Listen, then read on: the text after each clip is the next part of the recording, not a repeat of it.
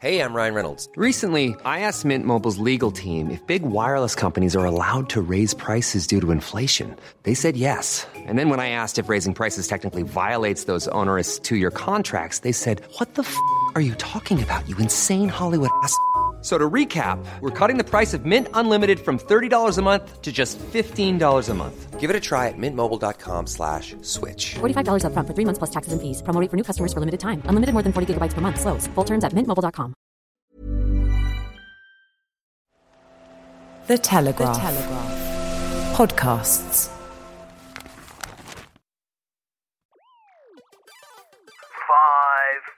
If things go as badly as they are going for Sunak, then by the weekend papers, we could see some pretty sleazy stuff. It's quite painful for people who've sort of worked alongside each other for a long time, who are now sometimes taking lumps out of each other. Do you think he's run too early to become Prime Minister? Couldn't he have waited on the backbenches for a bit longer? It's a case of too little, too late from him. 5 more weeks to go, but I think Liz Truss has already won it. We have liftoff. And welcome once again to Planet Normal, the Telegraph podcast with Alison Pearson. Hello. And me, Liam Halligan. Well, Alison, you go away for a couple of weeks and it all kicks off. No sooner had you packed your bucket and spade for a fortnight in the sun, and the Tories, shorn of your guiding influence, your all-encompassing wisdom, decide to engage in a gloves-off, full-contact leadership battle. Then they get rid of your preferred candidate. It's great to have you back on these shores, Alison, although I should add that throughout your summer break, given what's been happening, you kept up a steady stream of poolside newspaper commentary.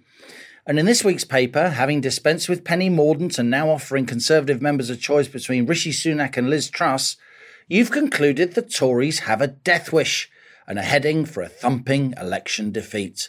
But guess what, co-pilot? The Russians are upping the ante, turning off the gas taps, plunging Western Europe into pretty much inevitable recession. And the cost of living crisis is now biting, with millions of families struggling to buy the basics. But it's okay, because the Conservative Party, our entire political and media class in fact, is fixated on Liz's earrings and the cost of Rishi Sunak's shoes. It's good to have you back, Alison. Are you pleased to be home? The tan lines are fading fast, Halligan. I tell you what's most worried me is forget Liz Truss's $4.99 earrings from Claire's Accessories, the shop for 9-year-old girls. Liz has got the same necklace as me, and that is slightly bothering me. That's going to need to change before she goes into number 10. That is, yeah, and it certainly didn't cost $4.99. Pearson's not having it. It's all been a bit ridiculous, hasn't it, that whole who's got the cheaper thing, but it has descended quite rapidly, hasn't it, Liam? It's not been a very edifying contest. So where are we? I guess I'd say so much for a fresh start. As you said, Tory MPs have voted Liz Truss and Rishi Sunak into the final two, although polls previously suggested that neither Truss nor Sunak was the favourite of Tory party members. In fact, Kemi Badenoch and Penny Mordaunt had an overwhelming lead over both Truss and Sunak with the grassroots. It has been suggested, co-pilot, I should say, that Team Sunak fancied their chances of beating Truss rather than the others.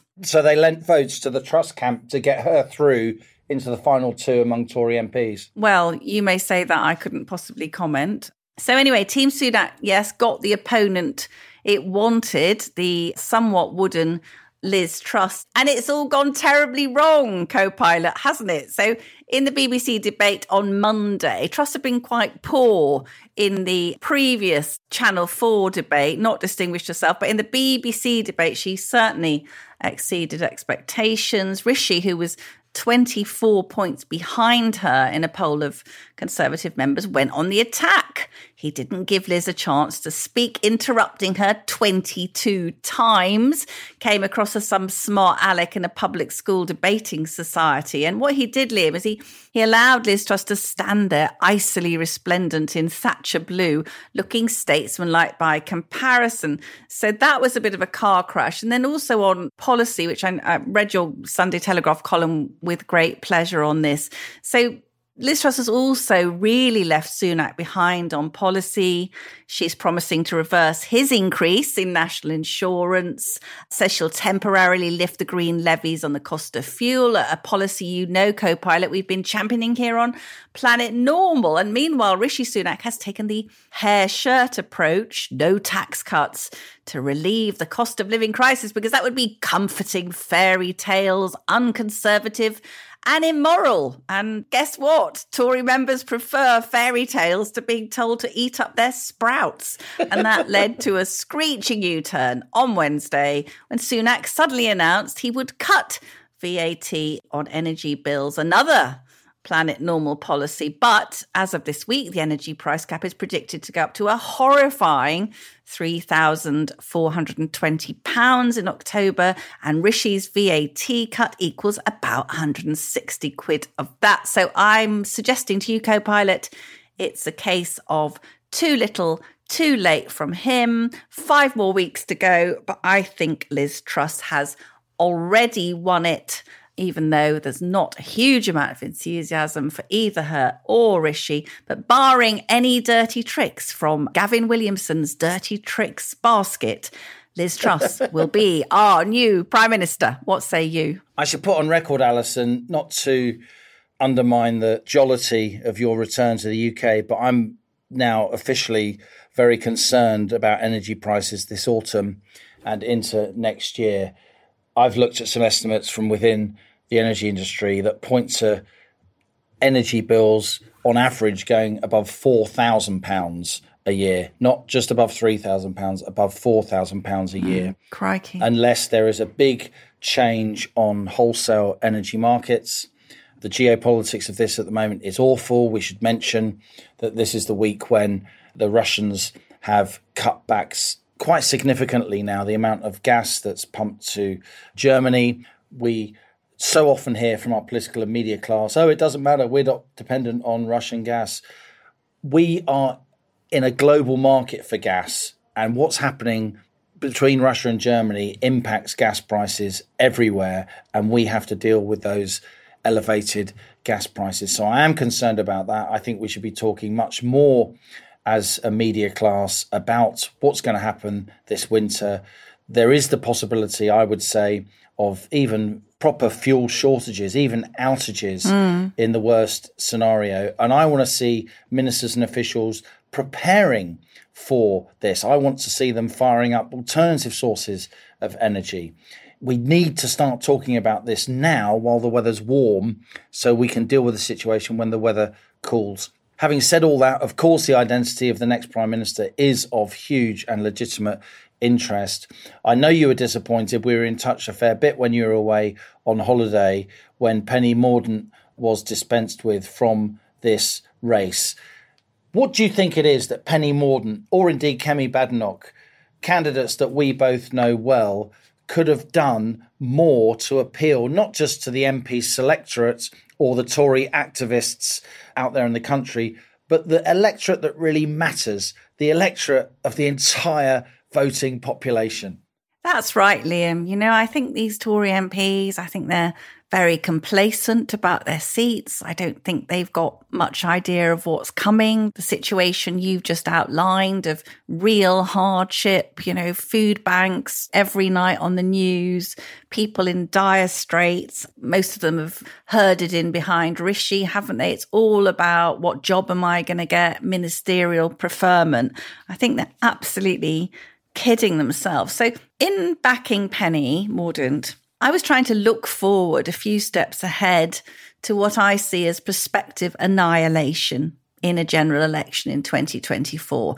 That will be the 14th year of Conservatives being in power. They badly need a reset, a refresh. So I can foresee lots of so-called safe Tory seats falling to the Lib Dems. So I was trying to think of an attractive, centrist performer, someone like Penny Mordaunt from a very ordinary background, someone who could appeal to younger people. It was very interesting when I was on holiday in Turkey that some of the younger people in their 20s, they were liked the idea of Penny. Women, Liam, have been deserting the Conservative Party in droves. I certainly felt that I could see some of my New Labour type friends giving Penny a go. Certainly can't see them giving Liz Truss a go. Absolutely not. But as you know, Penny was accused of holding the incorrect views on trans, of not knowing what a woman is, of being appallingly woke. So her campaign took a serious knock. Even despite that, she was still only 8 votes behind Liz Truss in the final ballot, and as the outsider from a standing start was able to command a third of the parliamentary party. I think it's a great shame because I think the trans stuff absolutely obliterated any consideration of the very sensible Conservative policies that Penny's team were putting forward, including cutting VAT on fuel by 50% and so on. So it's quite hard to explain, Liam. I would say my own personal politics are closer to Kemi Badenoch and Suella Braverman's, but I was trying to think about the broad consensus. The Tories are going to need every damn vote they can get in 2024. And if they choose someone who sort of tickles their ideological fancy, someone like Liz Truss, well, that's great. You know, let's see how she fares with the wider electorate. My own view is it won't be very well. I think that's right. You and I talked a lot, didn't we, before you wrote a column backing Penny Mordaunt? Yeah. Joking aside, your backing is important for any would-be Tory leader, given the reach of your column and the Telegraph more broadly, of course. Not that you speak for the paper, you don't. You speak for yourself. But it is a big deal that you back Penny Mordaunt. And I think you were right in the sense that she would have had a good chance coming into the next election with the broader public, not least younger people. There does seem to have been some black arts going on in terms of squeezing her out of the final 2. I wanted to ask you also, Alison, for your view about Rishi Sunak. It does strike me that his lack of political experience is coming to the fore. His U-turn on VAT on fuel, he's managed to do it at the worst possible time yes. in terms of his own chances, under enormous pressure. And I think for all his obvious intelligence, you know, he's got a lot to learn about frontline politics, it strikes me. And I say that as somebody who's, you know, got a lot of respect for him as a thinker in general. Do you think he's run too early to become Prime Minister? Couldn't he have waited on the backbenches or within government for a bit longer? He's very young. He's in his early 40s. I mean, what I suspect may happen here now, and maybe he'll prove me wrong, but unless he gets the top job, and it looks as if he's not going to get the top job, it might be that he just, you know, disappears from politics and goes to live in Silicon Valley or something. Yeah, I think he'll be having barbecues with Harry and Meghan, won't he, in Montecito?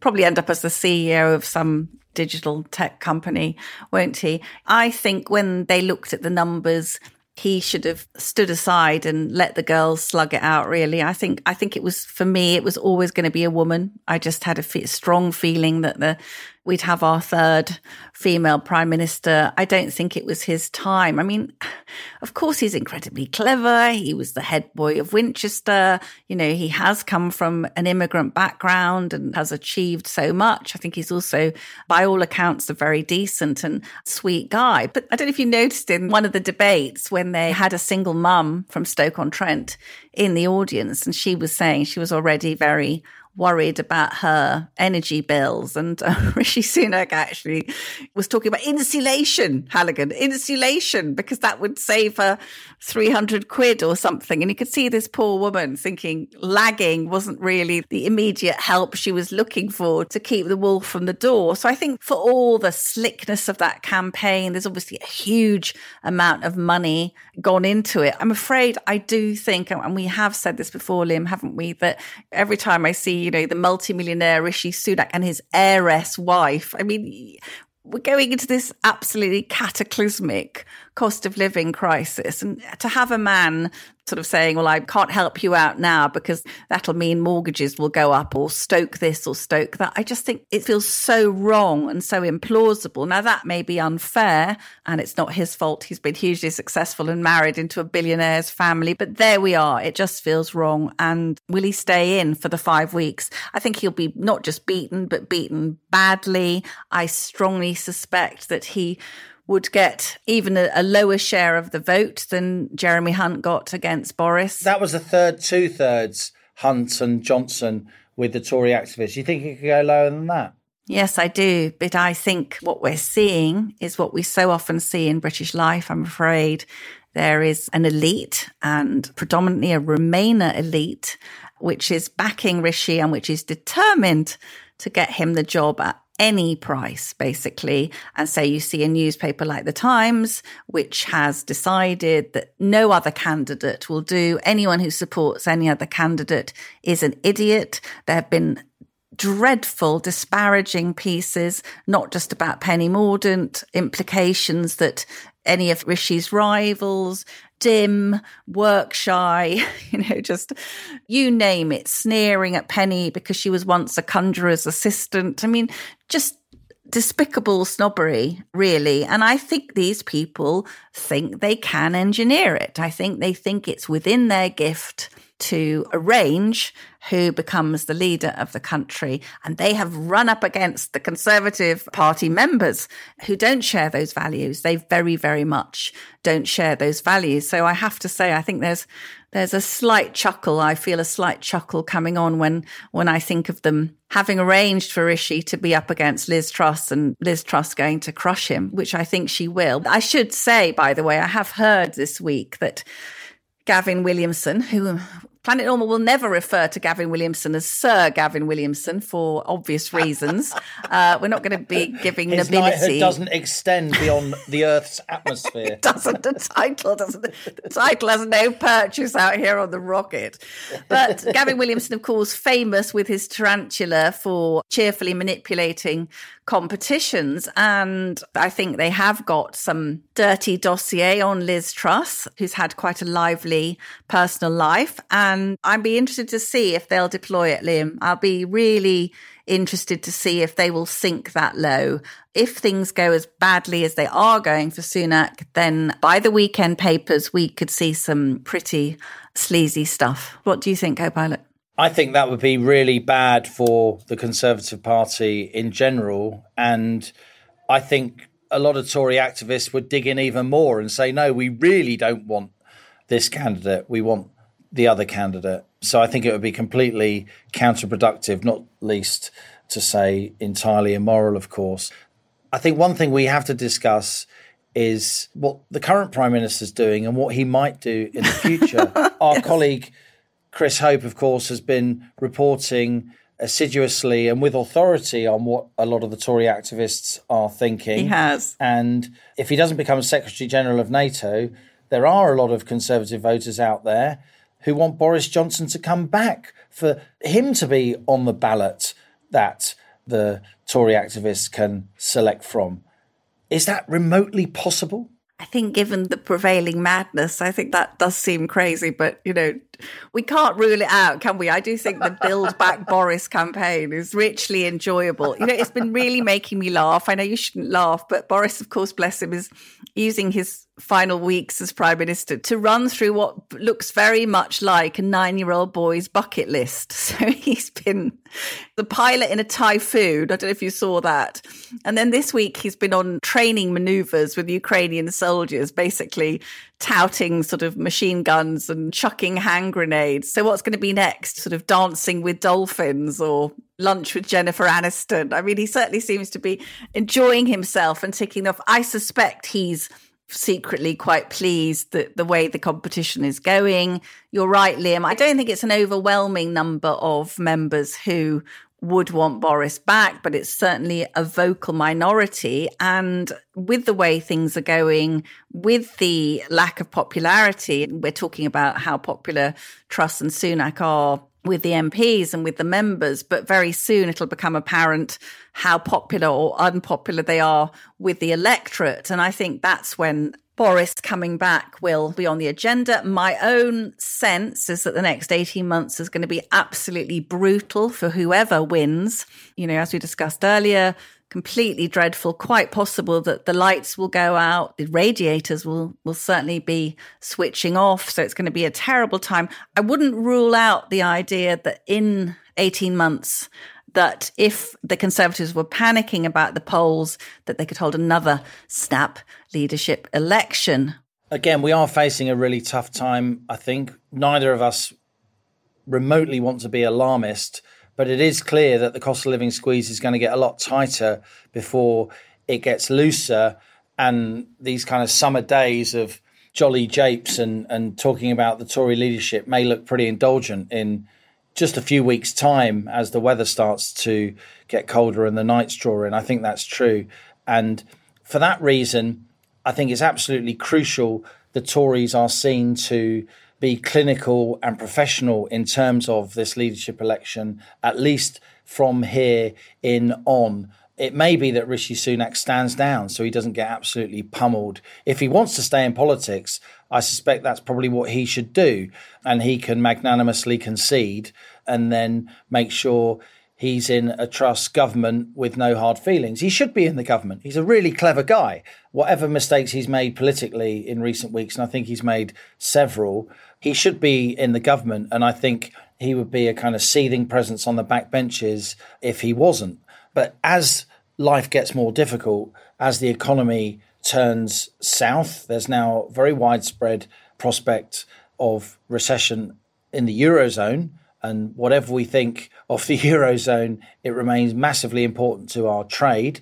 What's happening in Italy with political turmoil, what's happening with the European Central Bank raising interest rates, skittishness on Eurozone bond markets, you know, stuff that sounds really nerdy, but is really important. All of that will impact the UK. As we speak, the Federal Reserve is on the cusp of raising interest rates quite sharply. We'll see what happens here. So for all these reasons, the Tories have to get their political house in order. And I think it's absolutely vital that quickly they get a grip of their policy offer. As the Bank of England raise interest rates, which it must, to lean into inflation, I think they need to go for lower taxes, more pro-enterprise policies, particularly helping those small and medium-sized enterprises that drive our economy forward and account for such a high proportion of our employment. It's absolutely nuts to raise corporation tax from 19 to 25%. You're going to get less money in if you do that. If you keep corporation tax where it is and you encourage growth, then you're going to get more money in. Rishi Sunak doesn't seem to get that. He is a captive of linear, static Treasury thinking. And I'm glad that for all the excesses of this leadership debate, at least we've tackled that issue and those ideas are being aired that you can actually promote enterprise with lower taxes. That's something that's gone out of our political debate in recent months and years. But I sincerely hope that the Truss administration, who will be our Chancellor? I suspect it might be Kwasi Kwarteng, the current business secretary. I think has been quite an impressive business secretary. He is a smart guy who understands business and enterprise. They have to get a good offer on the table quickly to try and keep this economy moving. Because if we don't keep the economy moving during these difficult months to come, then our politics is going to get a lot more nasty. So I've been delighted to see Liz Truss's economic offer overlapping with the views of my learned co-pilot. Uncanny. You might think she'd been listening to Planet Normal even. I agree with you, Liam. I think that the composition of the Truss cabinet is going to be absolutely vital. We do know she's had a key supporter in Lord Frost, David Frost. I hope that she would give him a prominent role because I think he's totally sound. I think it would make good sense to have Kemi Badenoch possibly at education because she's a great fighter in the culture wars, maybe even Home Secretary, possibly keeping Suella Braverman, who also did very well as Attorney General. I think Therese Coffey, who's been running the Truss campaign, will be in for a good cabinet job. She's a good Secretary of State, by the way, Therese Coffey. I must say, Alison, as Secretary of State for work and pensions, she's done a really tough job, quietly but well. Yeah, absolutely. And I think that Ben Wallace is most likely to stay at defence with the Ukraine situation going on. He's been very good. Chancellor, I think I might disagree with you. I mean, I know John Redwood has been, you might think he's slightly too strong meat, but Jacob Rees-Mogg has also been backing Truss. It's possible that he could go in there. I think it will make a huge difference if she has a really appealing team around her. But these tax cuts, Liam, that she's talking about, they will lead to higher mortgage rates, won't they? It depends. Look, we definitely need to raise interest rates to tackle inflation. And we need to raise interest rates anyway, Alison. Interest rates are massively negative when you look at where inflation is. An economy doesn't work when interest rates are 1 or 2%. There's no return on savings. It distorts the whole economy. It leads to badly made investment decisions. This is a historic anomaly as we fail to release ourselves, spring from the grip of the global financial crisis of 2008-9.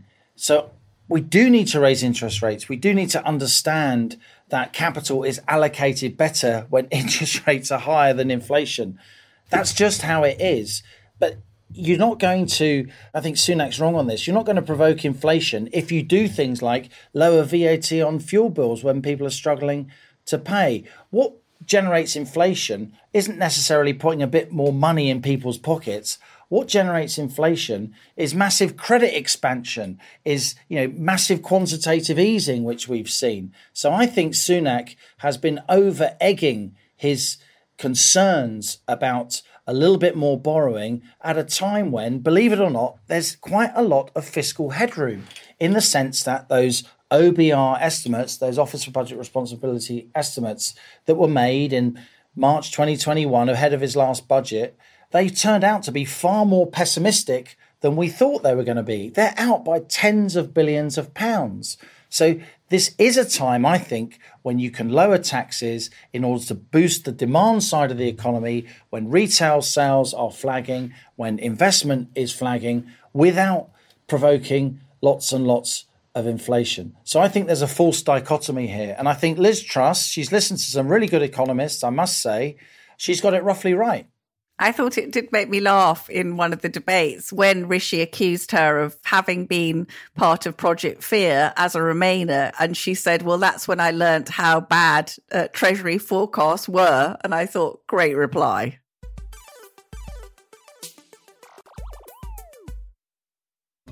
Hello, I'm Christopher Hope, but my pals call me Chopper. And you can too. Just dropping into my second favourite podcast to tell you about another Telegraph show. Mine!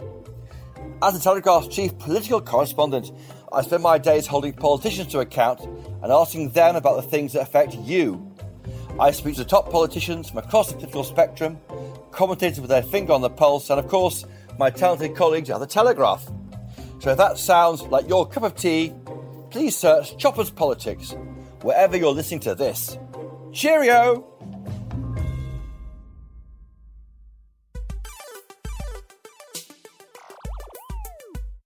Another person, Liam, I think would be a very good contender for Chancellor of the Exchequer, but is unlikely to get it this time for obvious reasons, is Dame Andrea Leadsom, our highly topical guest on The Rocket this week.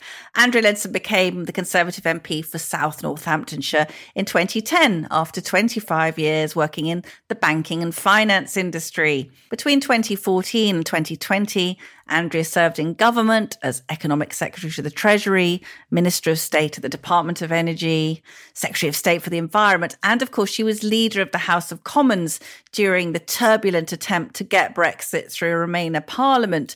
You may recall, co-pilot, that charming speaker John Bercow famously called her that stupid woman. I first met Andrea back in 2016 when she reached the final two in the contest for the Conservative leader and Prime Minister. On that very day that I met Andrea, certain dark forces orchestrated what I see as a hit job against the Brexiteer Leadsom, ushering in the disastrous tenure of Theresa May, who called a general election and failed to gain a majority, making getting Brexit done even harder. In her fascinating new book, Snakes and Ladders, Navigating the Ups and Downs of Politics, Andrea Leadsom gives readers a ringside view of that remarkable and bruising period in British political history. Recently, Andrea has headed up Penny Mordaunt's campaign to become Tory leader and Prime Minister, encountering some of the same dark arts which stymied her own bid. So I began by asking Andrea Leadsom what was her view on how this present Conservative leadership race is being conducted. It's always very fraught. And I guess, as I say in the book, it's right that people are tested. You know, if you're wanting to be the Prime Minister of the greatest country on earth, then people are going to want to know if you can take the flak and if you're up to the job, and they want to test that you are consistent and coherent. So in a way, that's quite right. But obviously, it's quite painful for people who've sort of worked alongside each other for a long time, who are now sometimes taking lumps out of each other. The last time I interviewed you was in similar but very difficult circumstances, wasn't it? You were yourself running to be Prime Minister and leader, and you were doing very, very well in that contest. It was 2016. I'd come to meet you at Milton Keynes railway station to interview you in the coffee shop. You were riding high. Before me, you'd been interviewed by Rachel Sylvester of The Times. I think you've been very candid and cheerful with her, as you always are. And then, lo and behold, a very disobliging story appeared which painted you as someone who felt that being a mother made you superior to Theresa May, who didn't have children, and that then all went wrong very, very quickly. I mean, in the book, you write about that and about how shocked you were, particularly by the dark arts. How would you reflect on that now, Andrea? Frankly, I take it on the chin. You know, I was incredibly naive, you know, to meet it, as you say, Alison, in a coffee shop where there were lots of coffee drinkers coming over to say, hello, are you Andrea Leadsom? You know, it wasn't conducive to focus. And of course, I was on my own, very, very tired. But, you know, I should have been much, much more alert. I should have realised the terms of the interview. And I should have been much more on my guard. And I felt terrible for Theresa because, in effect, it was also potentially upsetting for her. So it was horrible. But, Alison, as I say in the book, that was not the reason I withdrew. The reason I withdrew was very clearly because Theresa had more than 2/3 of Conservative MPs behind her. And we were faced with a 9-week leadership challenge at a time when sterling was dropping, stock markets were jittering, people wanted to move on from the referendum. And it seemed to me, with, you know, potential Conservative MPs threatening to resign the whip, to no confidence me on day one, it seemed that, you know, if I went ahead with this campaign and, you know, should I be so fortunate as to win, then we could be in even more turmoil. So that was the decision to withdraw. It certainly wasn't around that interview. But you're being a little bit disingenuous, Andrea, aren't you, really? Because you were a prominent Brexiteer. Theresa May was a Remainer who was supposed to be delivering Brexit. The Times was and is a very ardent Remainer newspaper. So there is an element, isn't there, of the media doing over the candidates that they don't approve of? Yes, you're absolutely right. I'm certainly not letting the media off. You know, different newspapers have their own views. That interview of me back in 2016 was very clearly designed to try and catch me out. And they well and truly did. Soon afterwards, I got a phone call from a journalist who was a Brexiteer saying the next thing they're going to put into your mouth is that Theresa May can't be Prime Minister because she's diabetic. And I said, well, they'll never get me on that because my husband's diabetic. And this journalist said, don't be so sure. So I certainly think that journalists need to look at themselves very carefully in the mirror when they're considering who to back, and in particular, how to spin what people say. I've been very taken aback because, as you know, for strong reasons, I've been very supportive of Penny Mordaunt, and you were absolutely a leader of Penny's campaign. She was doing spectacularly well as the outsider until the last but one round. What went wrong, Andrea? Well, I mean, exactly as you say, Penny is a really capable, competent woman of great integrity, broad government experience, as well as huge experience outside government. as you say, Alison, she was doing a fantastic job. But the issue, of course, is that when you are the kind of outsider, the one that people don't know so well, is the need to really hit the ground running. And we absolutely were firing on all cylinders. We had fantastic support from some really good members of parliament and think tanks and so on. But, others in the race had much more support through their SPADs, etc., through their own contacts. And so, as ever, the big lesson for me, as I write in my book, is that if you are wanting to stand for Prime Minister, you absolutely have to prepare for it a year at least in advance. So I do say those who sort of criticise colleagues for preparing their campaigns a while back, you literally can't do it unless you start doing the work. So for Penny, I think what went wrong was potentially not being far enough prepared when it all became live. But also, as we all saw, there was tremendous black ops, as we call it, against Penny. There were people determined to tie her down in trying to justify things, which, is what happened to me in 2016. When you are the outsider, there are people who will stop at nothing to try and tie you up in knots. So I've met her a few times. You're obviously a close friend. She's attacked for her view on trans, for not being able to say what a woman was, for being much too woke. As the mother of a daughter, Andrea, was that any of that an issue to you? No, I mean, I know the truth of it.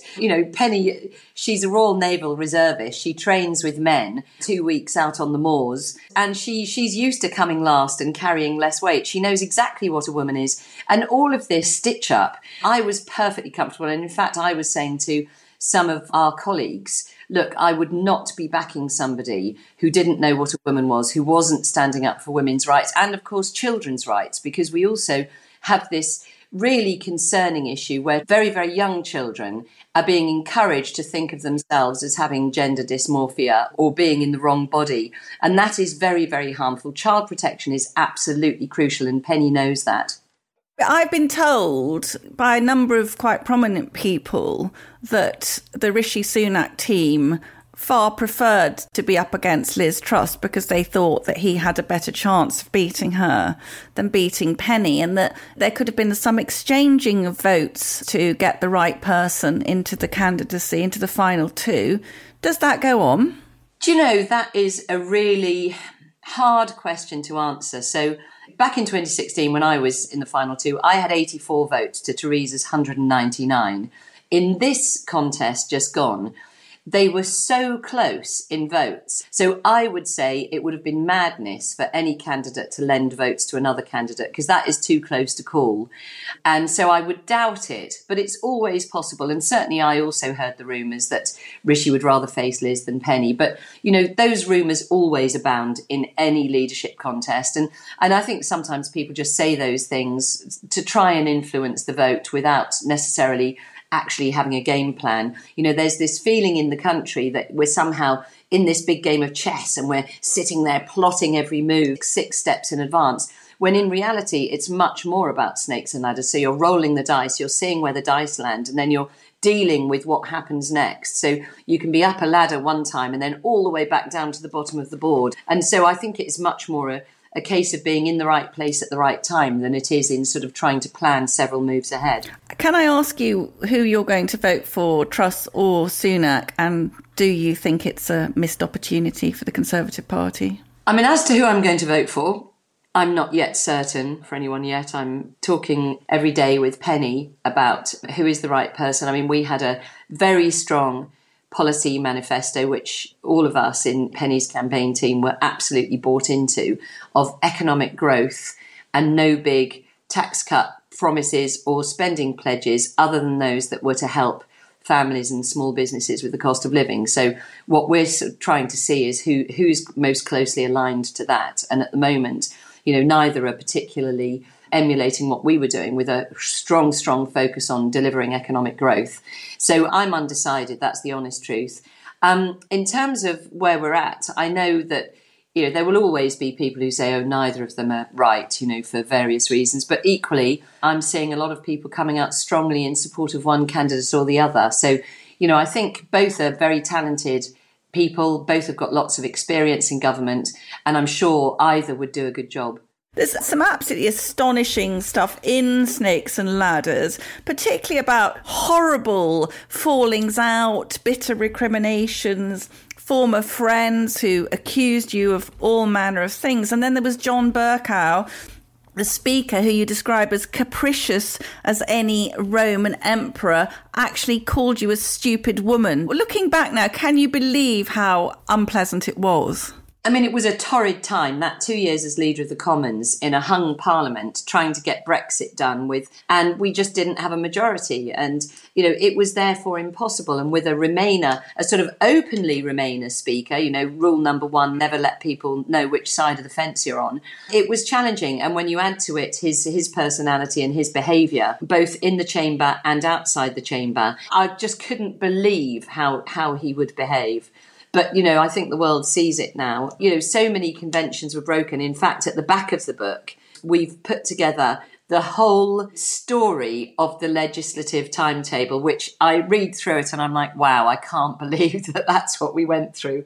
But for any student of politics, you know, it makes for extraordinary reading. Something that comes across in the book a bit more peripherally, but it's very interesting, is you go from job to job, but you talk, Andrea, about going in and then you meet this new set of civil servants who are basically running on their own sort of timetable, their own, you know, they've got their own reporting lines, they've got their own agenda. Do you think it would be better for the country if we had the American system where you, as a Conservative minister, had your own appointees to do that work, rather than working with people who aren't particularly interested in delivering the government's agenda? That is a really interesting question. And I would say the answer to that is partially yes. I have the greatest regard for civil servants. I honestly do believe that they are doing the best they can. I think they're far too hierarchical. There are far too many cooks spoiling the broth inadvertently. So the sign-off process means that everything gets delayed and it gets watered down in the process because you're sort of going cross-department and everyone's sticking their oar in. But that's not that they're doing that deliberately. They're absolutely doing the best they can. And I think private offices are always backing up their minister as much as they humanly can. So what I would say is I actually do believe that certain key top jobs should actually change when the Prime Minister changes to set the direction, because I do think that the civil service is such a huge and unwieldy, massive numbers of people that it is quite difficult, just from a pure communications point of view, to really set a new direction fast enough. And I think that is the problem with a great big organisation. So I do think if you change the people at the top, at Director General level and above, then actually if they were sort of political appointees and briefed properly to fulfil the Prime Minister's objectives, that would be a good idea. I also do believe that we should reduce numbers in the civil service, because I actually think decision-making would be far swifter. I know that you've been passionate about one of my strong things, working motherhood. And I think my absolute favourite story in this book, amongst the many absolutely crazy stories in this book, Andrea Leadsom, you were hoping to be picked as Tory candidate for Reading West in 2003. And the night before the final round of selection, you went into Labour. That's Labour giving birth, not Labour the party. So after a few hours rest, and with Charlotte in your arms, well done, welcome to the world, Charlotte, this is your mad mother, you then went and stood before the association membership committee and you told them that you had given birth that very morning. What were those men and women thinking when you said that? Well, of course, I was sort of on cloud nine, as you are when you've just had a baby, and I thought this was perfectly fine, nothing to see here. And of course, the older people in the audience were all fiddling with their hearing aids, thinking, did I just hear that right? And then, of course, those that weren't thinking they'd heard me wrong were thinking, well, she's completely bonkers then. So I wasn't selected that night, and that was no doubt for the best. That was my Top Gun story. And I love it. And Charlotte loves it, actually. She's now 18 and a half. She can just about tell that story and laugh now rather than thinking her mother is a complete nutter. You know, you came from this humble background. From the age of 13, you knew you wanted to be a politician. You haven't been a particularly tribal Tory, you say in the book, I've been telling my family for years that I wanted to be the first female Chancellor of the Exchequer, but it seemed unlikely, looking at all those old Etonians and public schoolboys in government, that someone like me would ever get there. Do you still feel that? Oh, do I still feel that? I think there's an element of that. I mean, the fact that we've had, 2 female prime ministers, we could have a third. Still, we've had no female Chancellor of the Exchequer. There is something about that job. It's an old boy's job. I certainly think that misogyny plays a big part in social media and in the mainstream media, where, I and, lots of female colleagues really frustratingly get called sort of airheads and not knowing what we're talking about. And, I was... had a lovely conversation with Mervyn King the other day. And it was just, to me, it's such an honour and a privilege to speak to an ex-Bank of England governor and to fully understand exactly what he's talking about, to have opinions of my own, to feel able to challenge him on some of his. And yet nobody thinks that, realistically, that I or a woman, as so far, could be Chancellor of the Exchequer. That is an issue of sadness for me, definitely. I'm sure we'll get there. I'm confident we'll get there. Well, I still hope that we're in with the chance of Andrea Leadsom. Let me just finish by recommending strongly to listeners Snakes and Ladders, an often jaw-dropping book about this terrible world in which you've chosen to make your career. I have to say that what shines through the pages, despite all the dark arts, the awfulness, some of which we're witnessing at the moment, is your belief, your personal belief in making a difference. What would you say to any young person now thinking about going into politics? That's what it's all about. If I sort of think about, I'm sick of it, what shall I do instead? There is nothing and nowhere where you can make such a positive difference. And whether it's for a constituent whose mum needs a hip operation or who is struggling with a visa, all the way up to giving every baby the best start for life, to dealing with injustice, there is no better job. So I would say go for it. In spite of it all, go for it. And can I just finish by asking, do you think we might see a Penny Mordaunt comeback? What do you think? I really hope so. I'd love to see it, definitely. Andrea Leadsom, thank you so much for talking to Planet Normal. Thanks, Alison. Interesting stuff there, co-pilot, and eye-catching or ear-catching that she thinks Penny Mordaunt could come back and have another crack at it. Yes, I think that they're sort of biding their time. They've obviously got this strong caucus in Parliament. They've got about a third of the parliamentary vote. You never know, Liam, do you? And we just don't know at the moment. Things are in flux. I mean, I really love talking to her. It's quite interesting that some of our producers who were listening to her were sort of saying, why can't someone like that be the Prime Minister? And I guess that's the $6 billion question, isn't it?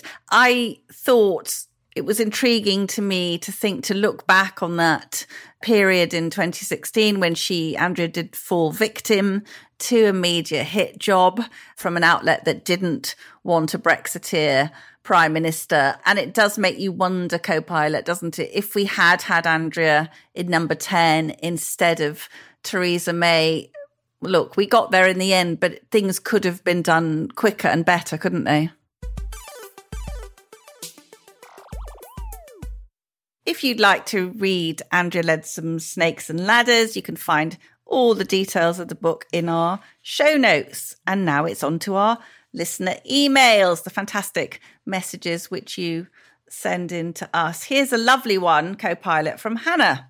Dear Alison and Liam, it's been a very stressful couple of weeks.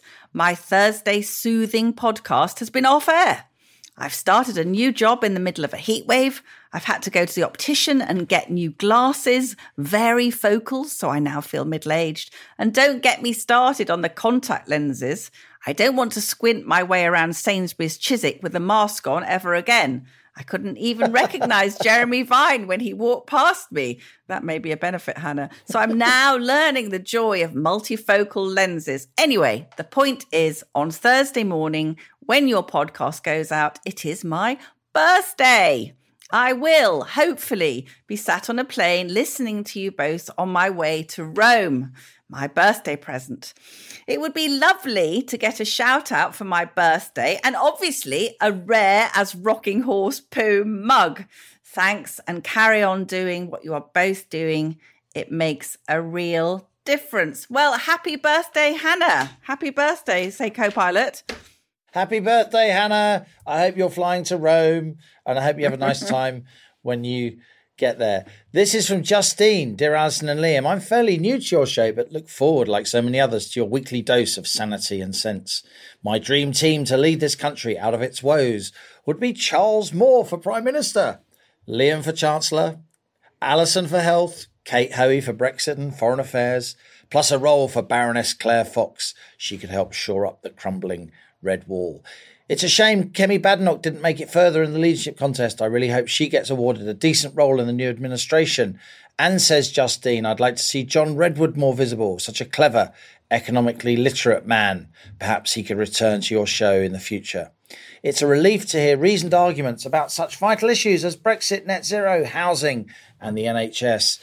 COVID and these awful culture wars, a real antidote to the lefty bilge we get from the BBC and so many of our so-called elites. I recommend your podcast to my friends and it cheers me up no end while driving to and from Cardiff and Devon, where I split my time for work. Please keep going and give the silent, suffering majority hope. All the best. From Justine. And this is from Dennis. Time to calm down, crew. Yes, we should have had Kemi, but at least we didn't have Penny, who would have been a disaster and have been even worse than the Lord of Misrule, though he's tipped to go to disrupt NATO. But we do have Liz. She's backed by some sensible people and has 2 years to get things tidied up after the chaos of the last 3 and put into place some of the Conservative policies we were promised. I've been getting a bit of a spanking co-pilot from quite a lot of the listeners and readers who don't share my enthusiasm for Penny Mordaunt, although I do hope I've helped to explain that a bit more today. But we have had a huge number of emails and responses this week on the subject of the Tory leadership battle. Margaret says, neither Truss nor Sunak could win a raffle, much less a general election. Bad times lie ahead, I'm afraid. And Nick says, this is very typical of many people, Liam. Nick says it's a pretty uninspiring choice we've got. That we can all agree. But unfortunately, I think Truss is the best bet we've got right now. Unlike you, Alison, I couldn't ignore the alarming red flags stacking up around Penny Mordaunt. Frankly, if it had just been the trans nonsense, I could probably have let it go. Far more alarming were the questions over her general competence and work ethic. Sound familiar? Quite. We could do without another Boris right now, thank you. Kemi is the future, but she isn't ready yet. Surely she'll get a big cabinet job shortly, and if she proves her mettle, she should be a shoo-in next time. And like Thatcher in the late 70s, she'll likely have a chance to build her vision for the country and present it to the public from the opposition benches. But you know what? That doesn't even bother me anymore. Let's face it, how could Labour and the SNP really make the economy much worse than this lot have already made it? As for the prospect of Indy Ref 2 and Scotland breaking away, I honestly couldn't care less. In fact, I've long been of the view they should give England a vote on it, and I think we'd overwhelmingly tell them to sling their hook. If the trade-off is we get a Tory leader who gets a chance to plan and then deliver big time like Thatcher did, it's a price worth paying.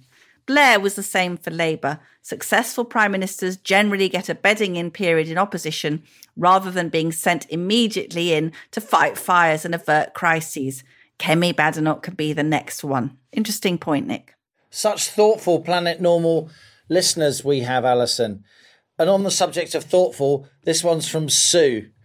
Dear Alison and Liam, have you ever watched that South Park episode? You know, the American cartoon series. Have you ever watched that South Park episode, says Sue, where the 2 kids have to choose a new school mascot? They have 2 choices only, despite the wish of the children to choose something more appropriate. And the 2 choices are a turd sandwich and a giant douche. The children are dismayed, and the moral of the story is that in life, every election is only ever a choice between a turd sandwich and a giant douche. How very true. Kind regards, Sue. That's brilliant, Sue. We're not going to speculate on whether Truss or Sunak is the douche or the poo. So that's it from Planet Normal for another week. As we leave our sanctuary of sweet reason, our flying refuge of reasoned views. email of the week. It's going to be my turn, Halligan, and we have to give it, I think, to Hannah, whose birthday it is. So happy birthday, Hannah, and we will be sending you a rare as Rocking Horse Poo mug. Just to email us at Planet Normal and give us your full address, please. And on that frankly scatological bombshell, as we speed away from our beloved Planet Normal and the madness of Planet Earth comes back into view. Thanks as ever to our producers, Isabel Bouchard, Elliot Lampitt, and our editor, Zoe Hitch. Stay safe and in touch with us and with each other. Until next week, it's goodbye from me. And it's goodbye from him.